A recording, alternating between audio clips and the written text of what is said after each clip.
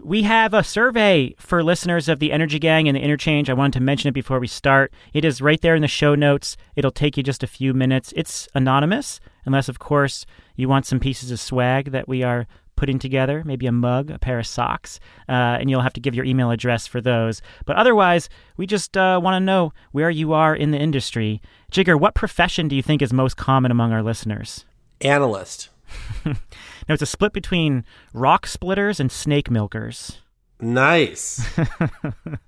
No, we have a ton of people in wind, solar, storage, utilities, and oil and gas. That's to be expected. But we also have surprise jobs. Maybe they're not surprises, but they're outside of the traditional energy realm. People in information technology, a lot of folks in venture capital, a lot of folks in politics, and specifically in fuel cells and building energy efficiency. So we want to hear about where you stand in the industry, or even if you're outside the industry. It'll help us make more relevant content. And to be totally transparent, it helps us find the right advertisers for this show as well. So pick up your phone or whatever device you're listening to and fill out the survey. Thank you so much. A thanks also goes to our sponsor, Sungrow. Sungrow is the leading solar inverter supplier by volume in the world. It's now a leading supplier across the Americas, too, and they're doing all sorts of really cool projects, including a massive multi-megawatt project in the Navajo Nation and one with Apple as well. They're also working with bifacial panels and designing specific projects around this cool up-and-coming technology. Find out more about Sungrow at sungrowpower.com.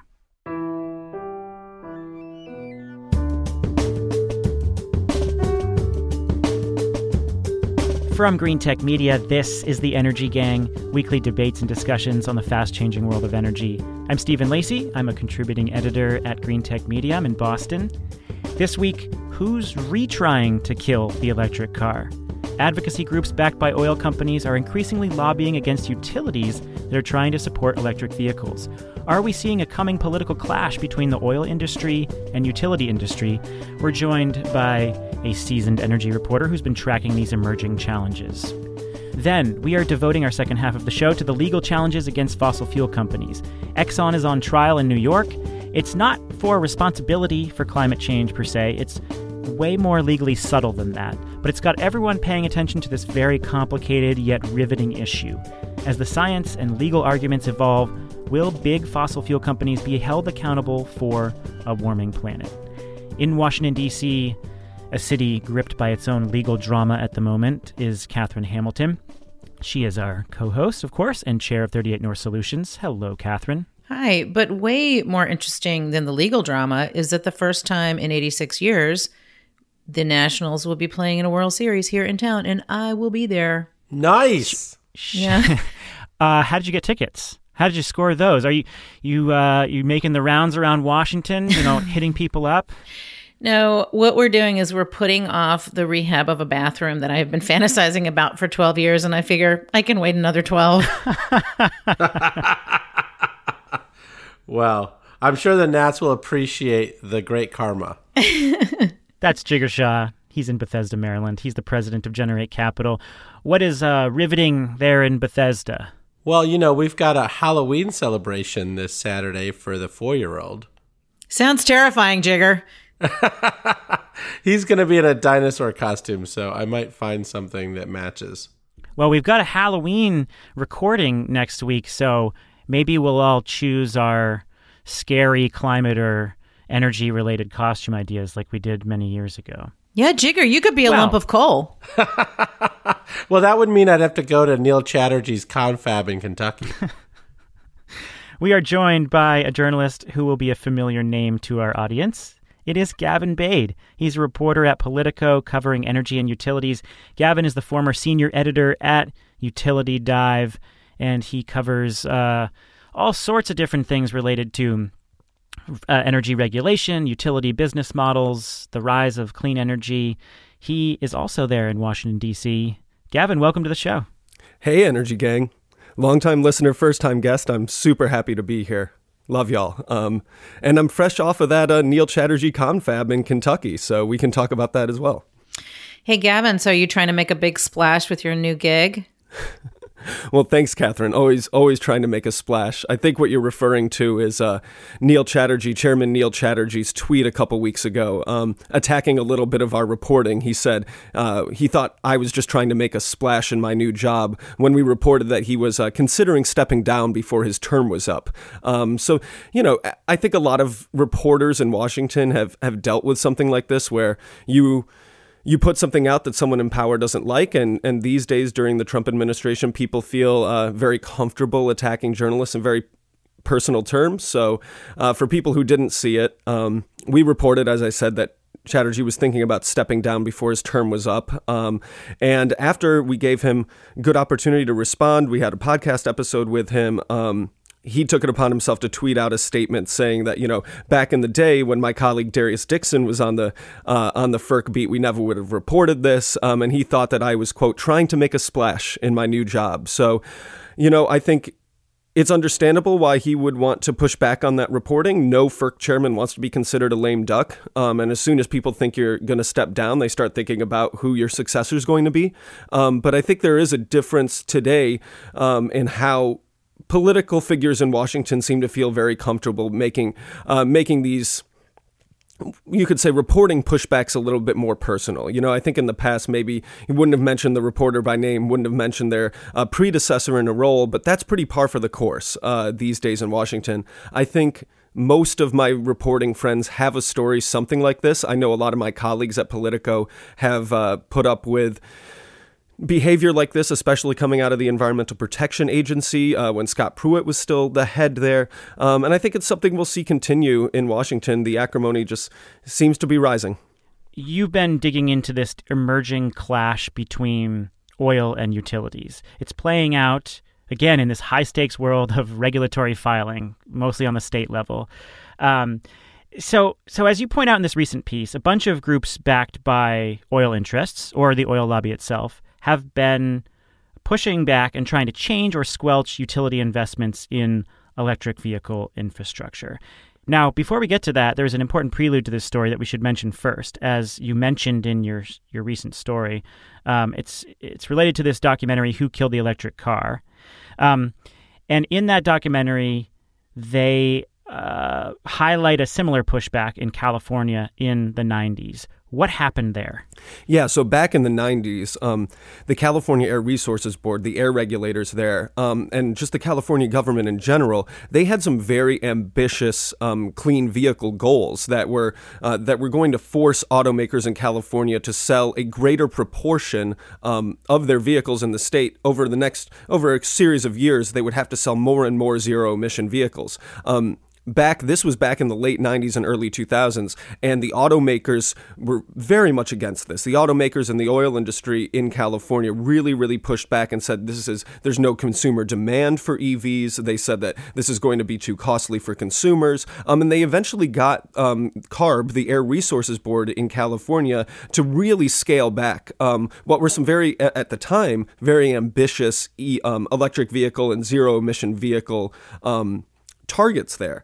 So we're still kind of living with the consequences of that because the California standards today are just starting to catch up to where they were going to be set back in the early 2000s. But this was a really concerted campaign in the state from automakers and from the oil industry that was memorialized in this very semi-well-known documentary called Who Killed the Electric Car? What we see today, I think, is kind of just the second act of that play, if you will. It's not just in California, but across 10 states or more across the nation. We see, a lot of the same oil industry groups that were fighting in California a decade ago are now squaring up against utilities and their plans to deploy electric vehicle charging stations. So I think that now that electric vehicles are becoming a bit more competitive with internal combustion engine vehicles, the oil sector sees this as a huge threat to their business now, and they're starting to fight back just like they did in California. I think there's another narrative to this story, though, Gavin. As someone who worked pretty hard on the CARB mandate back in the 90s when I was with the Clean Cities program at Department of Energy, the EV1 was launched about 23 years ago to today. So that was like the first electric car that was sort of produced from the ground up from General Motors to be sold really to meet this mandate in California. And our good friend Chelsea Sexton was a part of that, and she's become quite famous from the Who Killed Electric Car movie to others.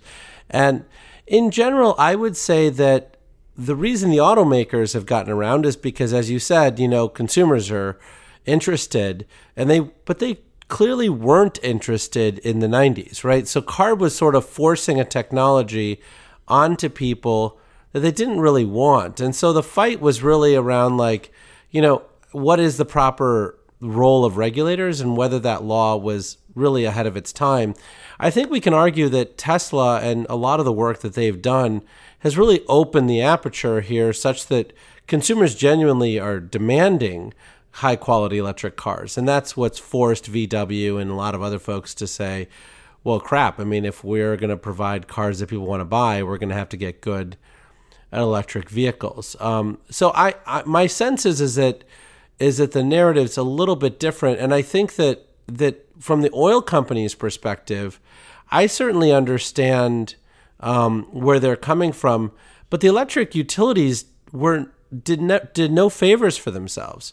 Right? They were nowhere to be found. Even today, I would say the electric utilities are like 10 years behind where they should have been around what their thought process really is around how to support electric vehicles. Yeah, I think that's a really good point, Jigger. And it's been really interesting. I haven't been in the energy industry that long, but even over just the last few years, I've seen a sea change in how the electric utilities approach this issue of electric vehicles, just from a lobbying and public policy standpoint.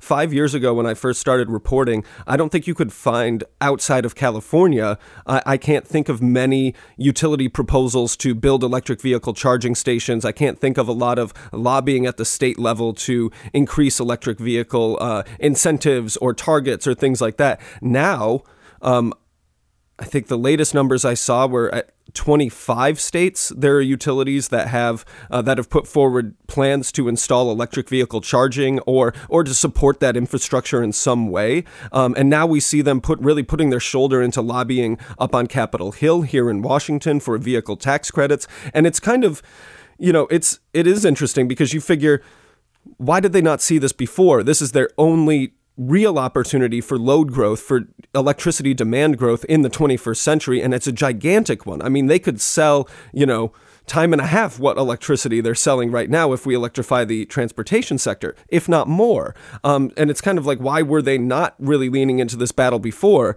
But I think there's been a lot of soul searching in the electric utility industry over the last few years about how they're going to address climate change, how they can make that work for their business model. And I think finally the bigwigs at the Edison Electric Institute and the other trade groups have finally said, oh, wait, we can expand our rate base, expand, how much money we're making by deploying different types of infrastructure, and we can do it in a way that we can sell as environmental. That's what the utilities love to call a win-win. So they, are finally waking up to this reality that, oh yeah, this is good for the environment and it could be very good for our bottom lines.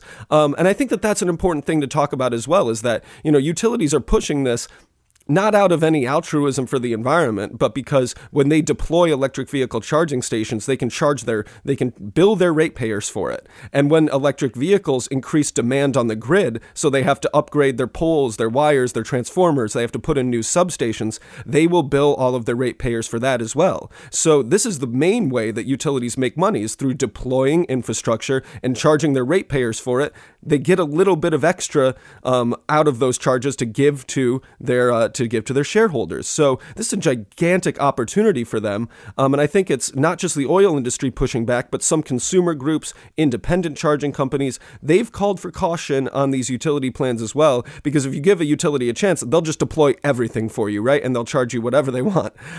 So I think there's, a lot of, it's not just the oil industry pushing back here. There are some other groups that are calling for a little bit of, you could call it temperance or restraint in how much we let utilities do this.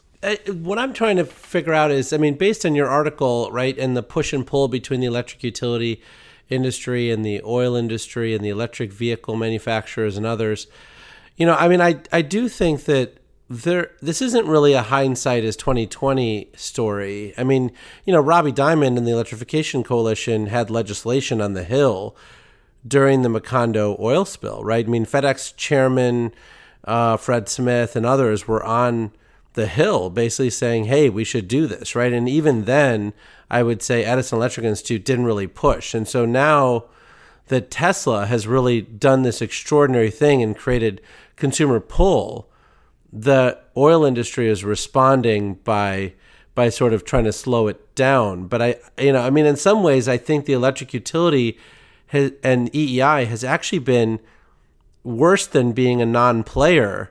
They actually missed their chance. So another thing that's coming in is that customers are less loyal to their utilities, I think, than they used to be. And part of this is, if you look at California, certainly they're being turned off or their utility is causing wildfires. But the utilities need to figure out how to get their customers back. And the car business, like car purchasing, is a very, very personal decision. And by providing a service to a customer, like managing the charging of that vehicle, that turns the utility much more into a customer service organization. And they had kind of gotten away from that. They're trying to get that back. And I think that the customer retention, and as Gavin says, the increased load is really going to try to help their business, because in so many other ways, their business is falling down. I want to untangle this a little bit more, because I think we've established that the electric utility industry in the last couple of years has really started to push electric vehicle infrastructure, but they have been way behind. And it's very clearly for a financial interest with an environmental benefit. Now, the question is, A, what are the groups pushing back on these plans and why? And B, where does the oil industry fit in? And then how will that clash evolve over time? Is it a serious clash? It's just beginning. Is it something that will become a bigger problem in the future? So let's just start at the beginning here. The groups actually filing comments and pushing back on these plans that utilities are developing. Who are they? And how are they associated with the oil industry? Yeah, so let me just take a step back here. So we tried to track state regulatory filings across the entire nation with relation to electric vehicles. And with help from analysts, activists, we found 25 states where utilities have proposed or are proposing some sort of electric vehicle infrastructure, charging stations or helping people deploy charging stations, something like that. And then we found 10 states right now where there are oil industry groups, some organizations affiliated with the industry, that are pushing back and saying utilities should not be able to do this. So these are groups that really represent a wide array of sectors of the oil industry, right? Everything from producers to the people who own the pipelines to refineries, and even people who own, the gas station or the truck stop that you may visit on the side of a highway. So we're talking about household names like the American Petroleum Institute. We're talking about groups backed groups like Americans for Prosperity that are backed by the Koch brothers. We're also talking about the American Fuel and Petrochemical Manufacturers. They're a big group of manufacturers of gasoline and other petroleum liquids, petroleum products. And I think their motivation for being in these fights is pretty clear. If we see a big growth in electric vehicles, it's going to mean less gasoline consumption from internal combustion engines. It's going to mean less consumption of motor oil and all of the other components that go into these engines. And it means that, the business model for a gas station or a truck stop is also going to have to change.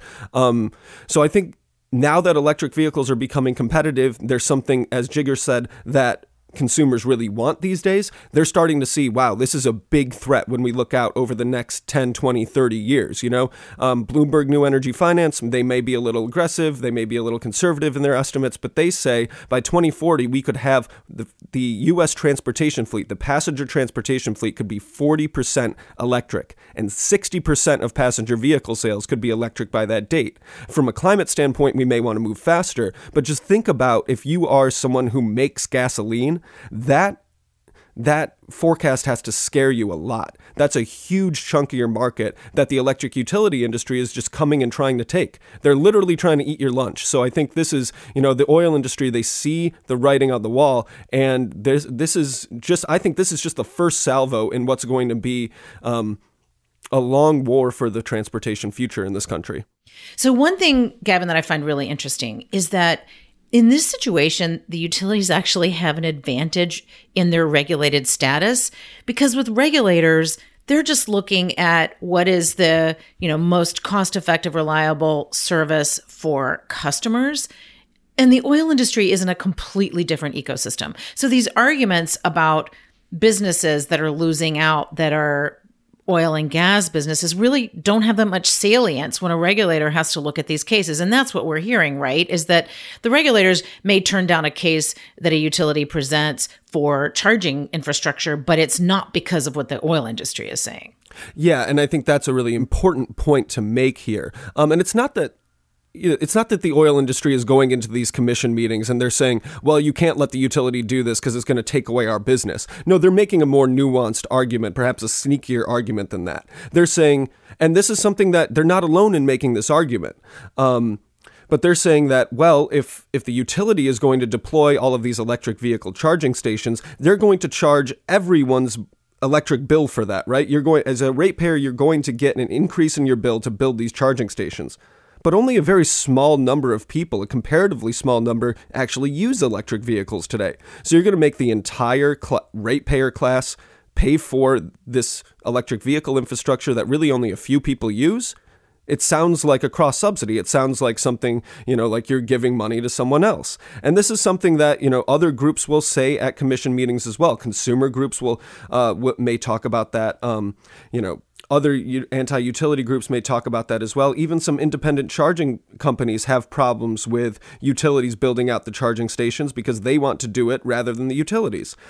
So I think it's important to note that the oil companies are not alone in making these arguments, but by and large, when regulators scale back utility proposals, they're usually responding to concerns from consumer groups, from commission staff, from independent charging companies, and not necessarily from the oil industry. I talked to a couple Republican regulators for this piece, and they were quite frank with me that when they scale back EV charging programs, they're not doing it in response to these oil industry groups. One of these regulators called their concerns parochial, and saying that they were only really concerned about preserving their market share. So it's a nuanced conversation there. Yeah, the one thing I'd say, though, is that having worked in the oil industry, that I actually don't think the oil industry is against electric vehicle charging. And so I think we should be very careful about breaking down the component parts. So the BPs and the Shells really don't care all that much. I mean, they care about carbon pricing, and, they certainly lobbied heavily to kill a price on carbon in Washington state. But on this flip side, they're buying entire networks of electric vehicle charging stations in Europe. So I don't think that they're against it because they make oil, right? They produce oil, and that oil can be shipped around the world. The people who are negatively affected by electric vehicles are generally the people who own the last mile, which are the Koch brothers. So the Koch brothers make all their money by owning pipeline infrastructure and then owning very sensitive refinery infrastructure and other processing facilities, right? And so those processing facilities can't really profitably be used if oil consumption goes down by 4% in the United States. They're not going to really profitably sort of ship a lot of that stuff other places. And so they're far more worried about this than the oil companies writ large. It sounds like that's playing out in the type of groups that are playing an active lobbying role in the states that you've identified, Gavin. I'd also say that gas station owners don't seem to care that much. I mean, I've talked to a lot of gas station owners just because we look at a lot of funding opportunities at gas stations. Many of them are starting to figure out how to put in fast chargers in their gas stations, particularly the ones who've transitioned their entire gas station fleet to these sort of restaurant businesses, whether it's the Quick Serves or the Circle K's or the Wawas, etc. They just think this is another way to keep people at their convenience stores for 20 minutes. One thing I wonder about here, if I can put a question to the panel here, you guys are just all utility industry veterans here, and I wonder whether you think the utilities are the best vehicle to really guide us through this electric vehicle transition, right? I mean, there are a lot of other companies who could do this, right? There are independent charging companies out the wazoo across the United States who want to get into this industry. There are a lot of European utilities that are investing in these charging companies. Should we be allowing the monopoly utility to do this? Should they do part of it? Should they do all of it? What do y'all think? Yeah, so the part that I think that would make sense for them to think about doing, and this would kind of push back on the argument that you heard a few years ago from engineers who are saying, oh yeah, if everybody gets an electric vehicle, the transformers are going to start blowing up off the poles. And having designed those transformers, I don't think that would happen. Although I do think one of the roles of the utility would be to help manage, manage the demand of it, because that's what they're going to need to do. If they're operating the system, they need to know what's on it and they need to manage when things are being charged. That said, that doesn't mean they have to install or own the chargers and that infrastructure. So I think part of it is simply about managing demand on their system and not owning all of those appliances, because I think cities are going to step up to do that. I think private sector is going to do that. I think there may be other people better positioned to do the actual equipment. Yeah, and guide is always a strong word to use with the utilities. I'm not sure they're guiding anywhere. I mean, look, I had a long, I was at Verge this week, and Holmes Hummel was on my panel, and Holmes is doing just really remarkable work. And part of what she's recognizing is that the utility company is where you can go to deploy infrastructure without worrying about credit scores. So the private sector, certainly needs to make sure that they check FICO scores and check to see whether they're going to get paid back on a bilateral contract. For utilities, they can actually deploy infrastructure, do energy efficiency, weatherization, lots of things, and, rate base these things, right? So if you're a politician and you're saying, hey, how do we serve the entire U.S. population and not just, folks who can buy a Tesla, or how do we, figure out how to deal with the, inadequacies of infrastructure in frontline communities? Like, how do we, make these transitions? The utility balance sheet is where you do it. And you say, great, you do this. We're going to let you rate base it and you make a rate of return on that. But, because we don't see how the private sector would do that. The other thing I just wondered talking to you is, why do you guys think the utility sector has been so slow on this? Is it just because they're kind of temperamentally conservative and they didn't want to move? I mean, we've touched on the fact that they, as Jigger, you said they missed their chance. They're certainly trying to catch up now, but, why weren't they more hip to this 10 years ago, 20 years ago? Well, it's not for lack of education. I mean, I don't know what you guys think of Robbie Diamond and the Electrification Coalition, but Lord Almighty, did he make beautiful reports. I mean, he spent like $2 million on each one of those reports. They were beautiful. The graphs were amazing. He'd always have like 4-star generals rolling them out, like congressional hearings. It's not like they weren't slapped in the face with the opportunity. They even had regulators that came to them and said, like, you're not seeing enough load growth. Like, I remember Connecticut and a few other states said, like, we need you to, find more load growth. And so it's not like they weren't told explicitly by many people with lots of beautiful graphs why they should do this. I just think that they are very slow moving, folks. And I remember Pew actually had a whole bunch of events. This was right around 2008, 2009. And even then, I remember the utility CEOs, Entergy CEO in particular, was on stage and was saying, we'll do whatever you ask us to. Just don't ask us for our opinion. Just tell us what to do and pay us. Well, and they're risk averse. I mean, they're a very conservative culture, as Gavin alluded to. Their drivers have been safety and reliability and making sure everybody has electricity when they need it at the cost that they need it.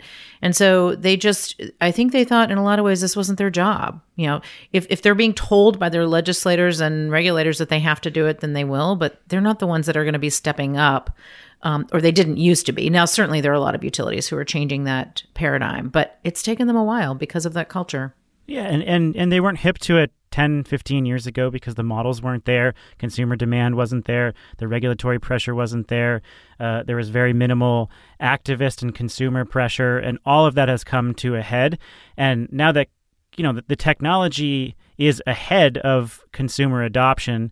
And now that consumer adoption is picking up, there's more regulatory pressure, and the utilities will just go along with what they're asked to do, as Jigar said. So I think it makes sense to me that it's taken them this long.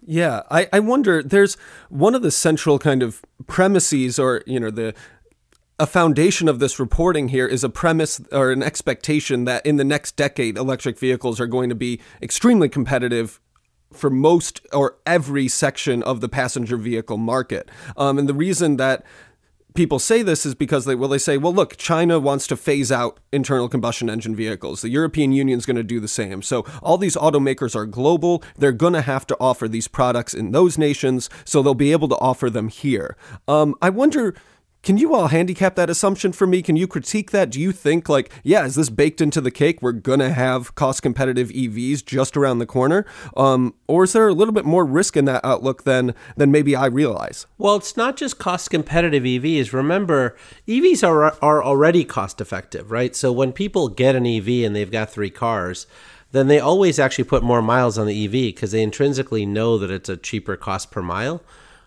So I think we've already cross that chasm. I think the question really now is around figuring out, how to get more people to recognize how great EVs are. And frankly, in California, with the public safety shutoffs, there's a lot of folks looking at the Nissan Leaf again, right? Because Nissan is actually fully approved vehicle to grid. And they're like, why would I buy a Tesla Powerwall when I can actually just power my house with my Nissan Leaf? Right. And so you're starting to see a lot of these integration models. And so now the vehicle is not just for mobility. It's actually there when the utility burns down your house. Can Nissan do that now? They could power your house with their vehicle now? They have already approved it. So now entrepreneurs have the ability to suggest hardware that can do it. But Nissan has already said it won't void their warranty. Fascinating. The future is now, right? So this is why we bring reporters on, because they ask such good questions. Gavin, I see you've very easily slid into the role of co-host here. I'm just going to step back and let you ask the questions.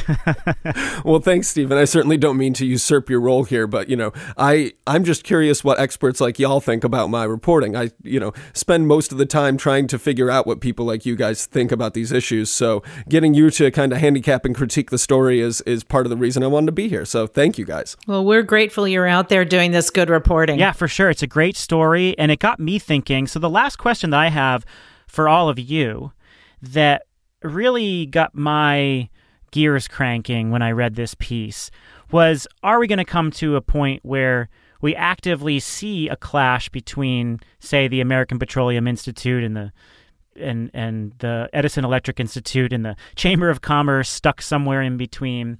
Now that utilities are getting serious about not just electric vehicles, but heat pumps, they're slow to the game, but they're now realizing that massive electrification, heat pumps that will knock off natural gas connections, and electric vehicles that will potentially slash oil demand for cars and trucks. Is that going to create a scenario long term where you have these two groups that have, operated with largely similar lobbying goals, and they've just kind of operated apart from each other? Will that present some kind of political clash? What do y'all think about that? Well, I'd love Catherine's take, obviously, but I think there's actually an opportunity here, right? Ultimately, what the oil industry has been asking for since 2008 is a carbon price. And the reason they want a carbon price is because they want to be limited from liability from lawsuits and all these other things. They just want this whole thing to go away.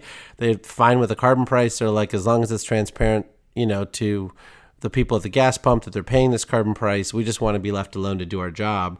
And I think the electric utility company could actually bring the rest of the senators along. And you could imagine a grand bargain between the oil industry and the electric utilities. But I'm not sure that either one of them is smart enough to do it. Yeah. It sounds like you're playing three-dimensional chess, Jigar, and that's not what they're playing. They're playing whack-a-mole, I think. So, I think it'll be really interesting to see what happens. These are also organizations that are very large and not, have really been supporting an incumbent industry. So first of all, the utilities have to change, and then they have to get EEI to change, right?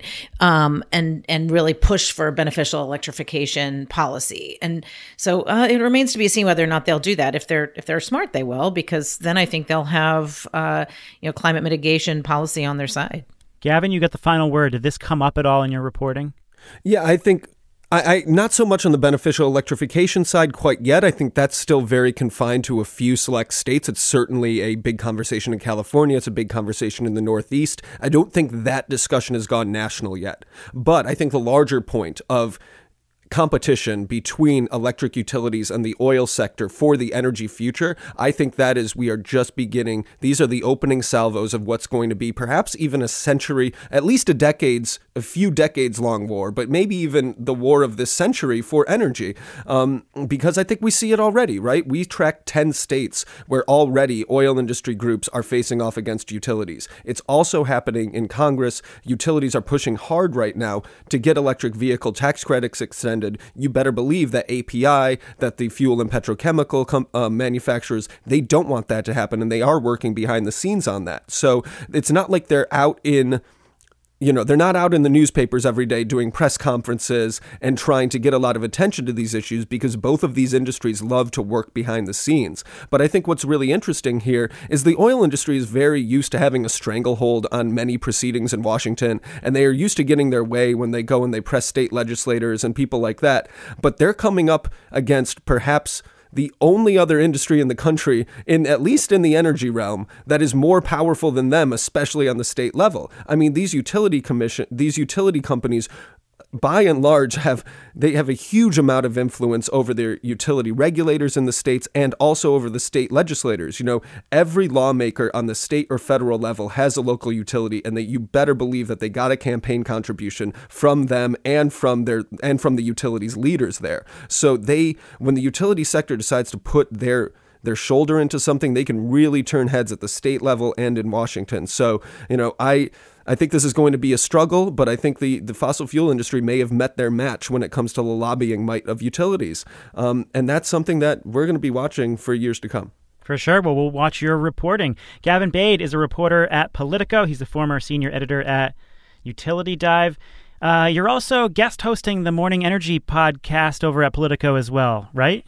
Yeah, thank you for mentioning that. We have a new podcast of our own over at Politico. It's just 5 minutes or less at the top of your morning energy newsletter every day. It's great to listen to on the subway or something. And we try to keep it, short and sweet, mostly just headlines, a little bit of analysis. So I wouldn't call it an Energy Gang competitor just yet. So no worries on that. Yeah, we're at the other end of the spectrum. We've been talking for about an hour now, and then we'll go for another half an hour. So you got the short news bites over on your end, and we go long. Anyway, you can check that out and read Gavin's reporting over at Politico. Thanks a lot for joining the show. Very quick pause to the show to talk about our sponsor, SunGrow. SunGrow has 87 gigawatts of inverters deployed across the globe, and it's growing rapidly in the U.S. It is working with some of the largest companies on the cutting edge of renewable procurement. That includes Apple. And Apple is realizing its vision of 100% renewable energy with a 251 megawatt facility in Boulder, Nevada. It's being developed by Swinterton Renewables, and it's being built with SunGrow inverters, trackers from Nextracker, and cutting-edge bifacial modules. We talked about those bifacial modules last week. 5 megawatts of the project is going to be available for NV Energy customers to subscribe, so everybody benefits. SunGrow isn't just innovating when it comes to bifacial or working with big tech companies. It's also heavily invested in storage, and it's got inverters integrated on energy storage projects worth more than 200 megawatt hours. So find out more about the really cool projects and technologies that SunGrow is working on at sungrowpower.com. The stakes get exponentially higher in this next story. We are talking about the barrage of lawsuits targeting oil companies for their role in climate change. More than a dozen states and cities have gone to court to argue that oil majors like Exxon and Chevron should be held directly responsible for climate change. Or, as in a trial going on right now in New York City, they should be penalized for allegedly lying to investors about how they modeled climate risk. Essentially, as New York's Attorney General argues, it's securities fraud. So that's playing out right now in court. We've got a bunch of lawsuits emerging from states and cities. We've got this improving attribution science that's better allowing us to target who's responsible for what when it comes to emissions. And we have this general public anger around corporations that are hiding public health impacts, like what we're seeing right now in the courts with drug companies that fueled the opioid crisis. So it feels like an important moment. On top of that, we had a Supreme Court ruling this week that could boost some of these local cases. Let's start with the Exxon trial going on in New York right now. Catherine, what is the Attorney General arguing that Exxon did? Yeah, well, first, let me step back for 1 second, because as I was reading through all these stories, I realized I'm not an attorney and I needed to reach out to people who could really explain this to me. So I talked to a friend, Howard Crystal, who's an environmental attorney, and he's at the Center for Biological Diversity. And I talked to the Union of Concerned Scientists about what are these different cases. So there are two chunks of cases that have been conflated in articles. Often they've been talked about at the same time, but they're very, very different. So one is the over dozen communities and the Pacific Coast Fishermen Group who are suing from a local and state law perspective on nuisance harm. So what has happened locally to our lives and our businesses based on what all of these companies have done. So that is one set of court proceedings that are going on.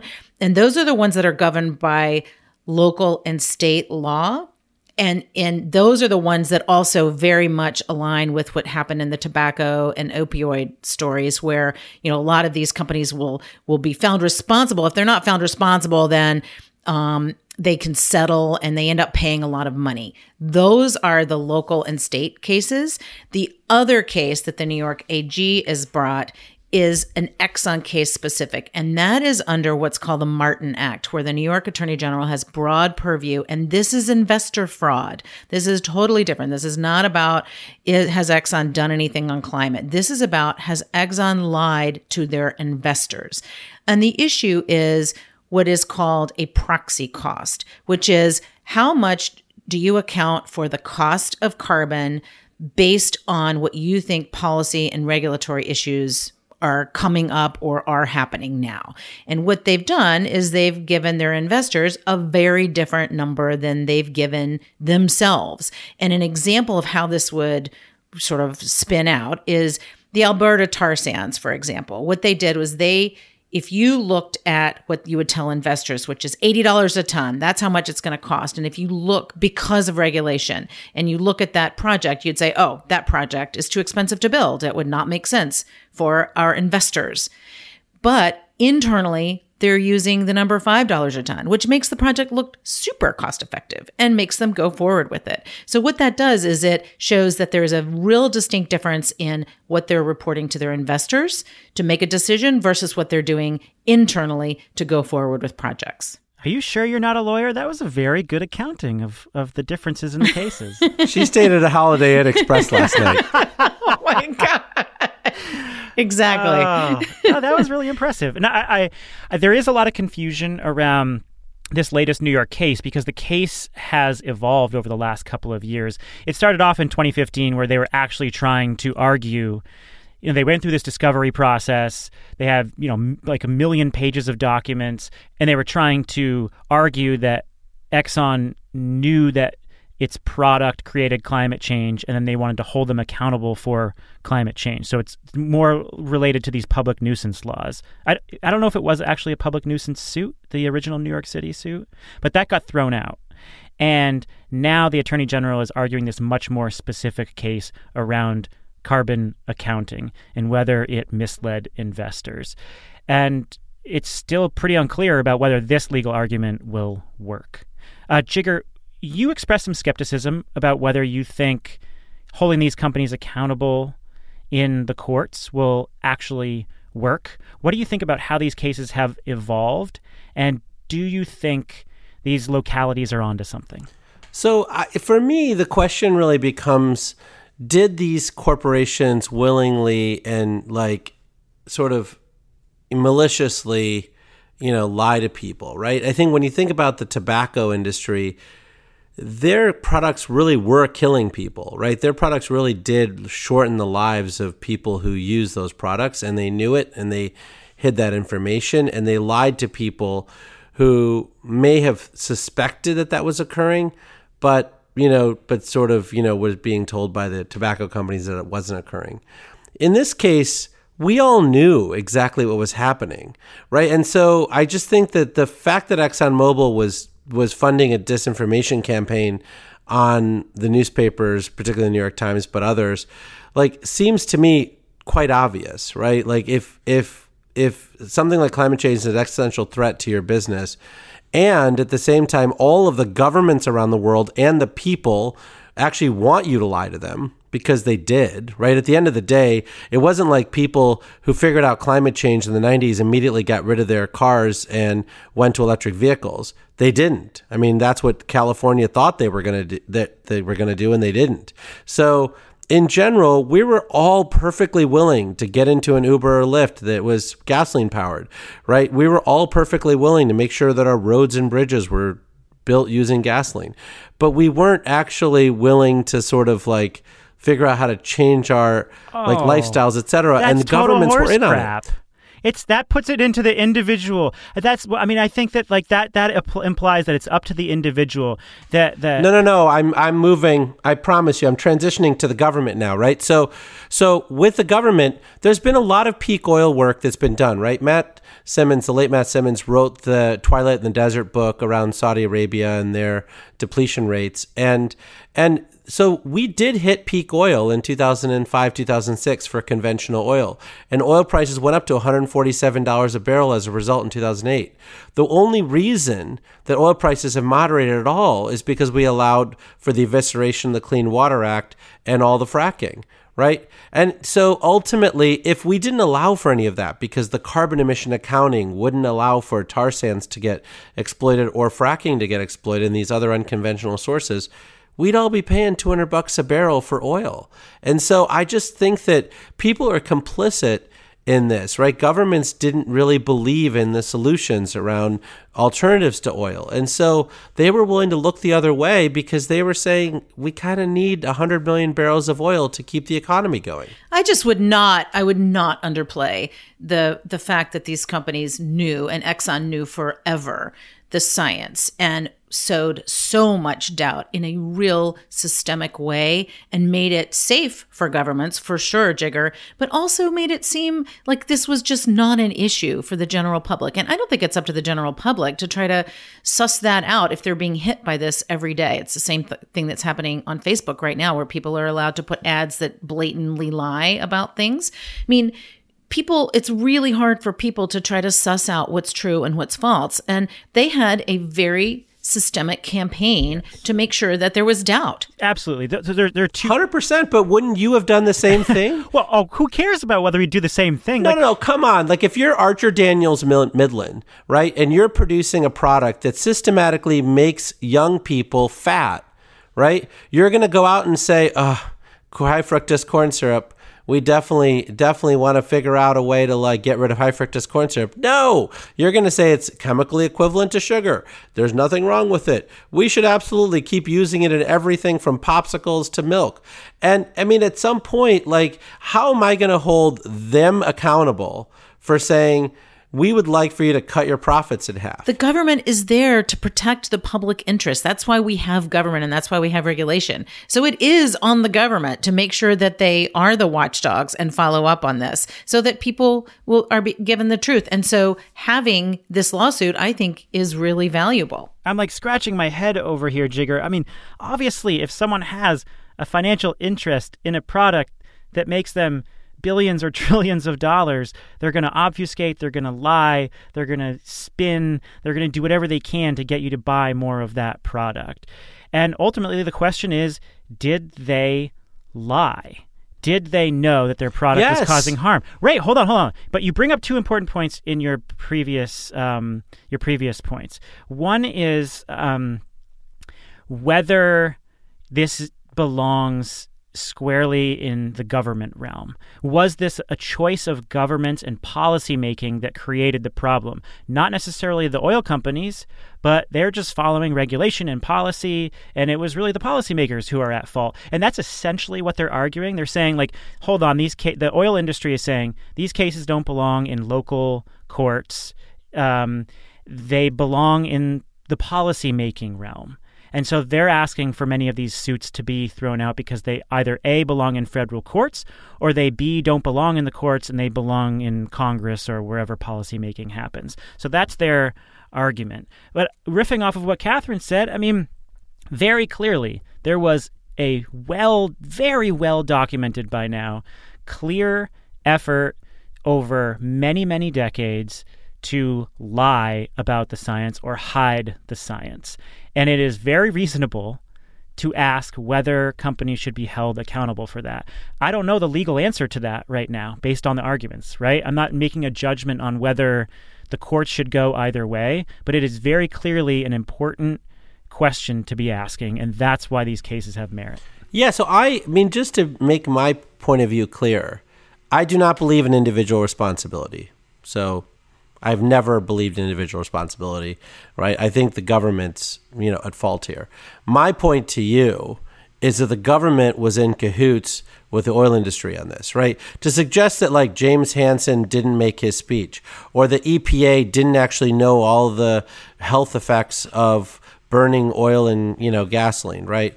Or that like NOAA hadn't studied climate change, or that Rio original didn't happen, or Kyoto Protocol didn't happen. Like, it's not like we didn't have an airing of all this stuff, right? But the government said, you know what?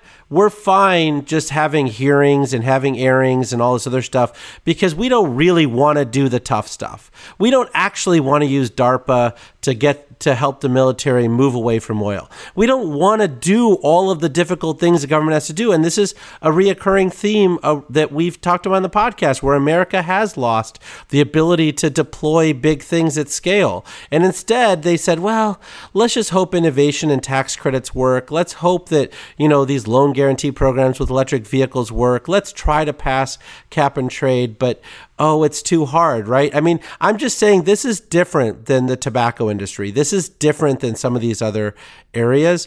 The government absolutely knew what was happening and didn't want oil production to go down. But I think it's even worse than that, Jigger. I think it's because Koch brothers had all of those groups that were funding all of our elected officials, from local to state to Congress. And those are the ones that would decide what the policies are. So if you don't have policy because your policymakers have been bought off by that industry, that's a real problem. Yeah, and it's not even necessarily just that these lobbyists have influenced or bought off politicians, and that is clearly well documented. It's that at the foundational level, when the science was becoming clear internally, when these companies hired internal scientists to project what was going to happen if they produced more of their product, they ended up squelching that science. And that, to me, is a very complicated and interesting legal question. So the big question for me is, some of these suits have gotten tossed out. The Supreme Court just ruled this week that many of these local cases could go ahead in local courts, which presumably gives these cities a home court advantage. And the oil industry is saying, like, hey, this is too costly. These belong in federal courts. I guess the question is, these cases definitely differ, but what happens if the oil industry loses one, right? Like, what are the consequences for these companies if they start to lose these cases, or if they lose just one? So here's an issue, which may not even have to do with winning or losing. And just remember, the Supreme Court just declined to review the cases. It doesn't mean that they would rule favorably one way or the other. They just declined to review it. So that means that it is going to be handled now in state court. But what happens now is that you have discovery. So all these documents have to come out and everything has to be aired and made public. And this is when all this dirty laundry is going to be out there from these industries. And that can be just as damaging as to whether they win or lose, because they may end up, rather than wanting all this to become public, they may want to pay out, do some settlements, and losing money in that way could change their behavior. So it may not even be necessarily whether they win or lose in a straight case, but what comes out that's going to damage their brand, that's going to further people's already distrust, which they clearly do, distrust these companies. And that may change what happens in the end even more than a decision by a jury. Yeah, I don't believe it though. I mean, I hear what you're saying, but I mean, as someone who's studied this pretty carefully from the oil industry side, when I was at BP, we had people seconded to the World Bank. We had people seconded to all sorts of places. Like, everyone is all in on oil. Everyone in the whole world is all in on oil.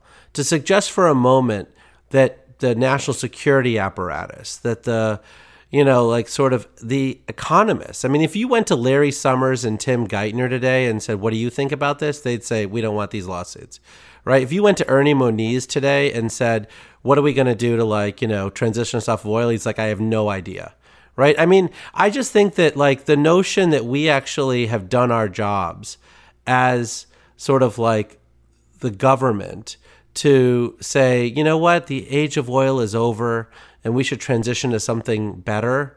That has not happened. The age of coal is over, 100%.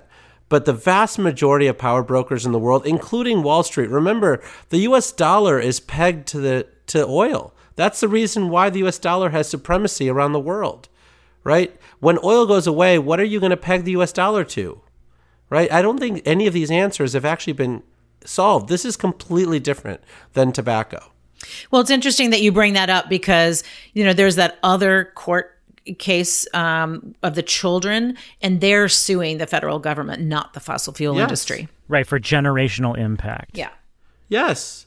And so I just want to make sure that we're clear about the centrality of the oil sector in everything that you hold dear. Literally everything, from the reserves of Citibank and JP Morgan Chase to the way Saudi Arabia works, and the reason the New York Fed right now is lending $100 billion a day to clear the short-term lending market is because Saudi Arabia has pulled out their money out of Wall Street, right? I mean, this is so central, and I don't mean to be a conspiracy theorist. I'm just saying this is not a technology thing. This is a government's got to get their crap together and figure out whether we're really ready to transition. Yeah, I mean, I don't disagree with that, but that seems like a bit of hand-waving here because we're talking about a very specific legal question. Did these companies know that their product was going to cause harm? Did they hide it? Did they mislead the public and push as much of that product as possible? And I think that that's different from the complexities of transitioning away from oil. Now, do many of the activists and people pushing this message that Exxon knew kind of understand or appreciate that complexity? Maybe not, but I still think that we need to focus on the very specific legal question at hand, which is really compelling to me. So I'll make a prediction for you. I think that the oil industry is going to lose these cases, and literally they won't pay the price because of what I said. That they'll lose the case, everyone will beat them up in the press, and then they won't actually pay the price because no one knows how to transition. Well, maybe they'll lose one other case too, because the Massachusetts Attorney General also just yesterday decided to file a climate suit against Exxon too. Yeah, I mean, the legal momentum is picking up, and I really am not sure how this is going to play out. But on the public perception side, people support holding these companies accountable. The attribution science has gotten a lot better, which makes the journalism a little bit clearer when people write about this stuff. And there's now this shift in the last year or two where people are saying, hey, remember all that stuff that people told you about feeling bad about flying or driving or, not turning your lights off? That's BS. And in fact, it's a select few companies that knew about how bad their product was that have pushed it on all of us and have done nothing to transition away from it. That's what we should be focusing on. And I have no idea how that actually plays out, but it is a very noticeable shift, and I think it will fuel some of the legal momentum. With that, that was a marathon. Okay, we've got just a few minutes left here before we all have to disband. So let's rally those free electrons. Catherine, what do you got? Yeah, so I often talk about all of the climate legislation that's percolating in the House of Representatives, but there are some things that are happening in the Senate too that I wanted to bring up. Minority Leader Chuck Schumer has announced a climate plan, and he just recently, yesterday, put out a big piece on cars. So it has buy-in from the United Automakers, Ford, GM, the environmental groups. It would provide discounts for consumer trade-ins of internal combustion engine cars. It would provide grants to cities and states for charging infrastructure and manufacturing grants for EVs and batteries. And that's kind of this is the first tranche. It would, in theory, take 63 million internal combustion cars off the road by 2030. And Schumer says, I'm going to tee this up because whoever's president, assuming it's a Democrat, would have to have something in place to start implementing. And I think it's really smart for Congress to do this because I assume that anybody who gets into the president, climate may not be the number one issue now that Jay Inslee is out. So we want things teed up in the House and Senate. The other interesting development in the Senate is that Senator Heinrich from New Mexico is talking about introducing an investment tax credit for transmission, which is really interesting. And I love this idea. He also wants to try to lean more on FERC to approve planning processes. But gosh, if Skelly had something like that, could he have built some transmission? That's Michael Skelly from Clean Line Power, who we talked about on the show with Russell Gold. Go check that conversation out. By the way, we've had a great conversation on the difficulties of transmission, and that tax credit could play a role. Jigger, free up your electron here for us. What do you got? So I wrote a piece with Suzanne Hunt in Green Tech Media about how the airlines basically have already agreed internationally to offset all future carbon emission growth starting next year. And we recommend that they use regenerative farming and carbon sequestration in soils from farmers to meet that requirement. So it's interesting. I mean, given our offset conversation and my anti-offset, so I think this one actually has far better sort of chain of evidence as to where the savings are coming from. Well, I saw some research come through on the wires from Carnegie Mellon University this week, and they showed that fine particulate pollution in the United States increased 5.5% between 2016 and 2018 after Trump took office.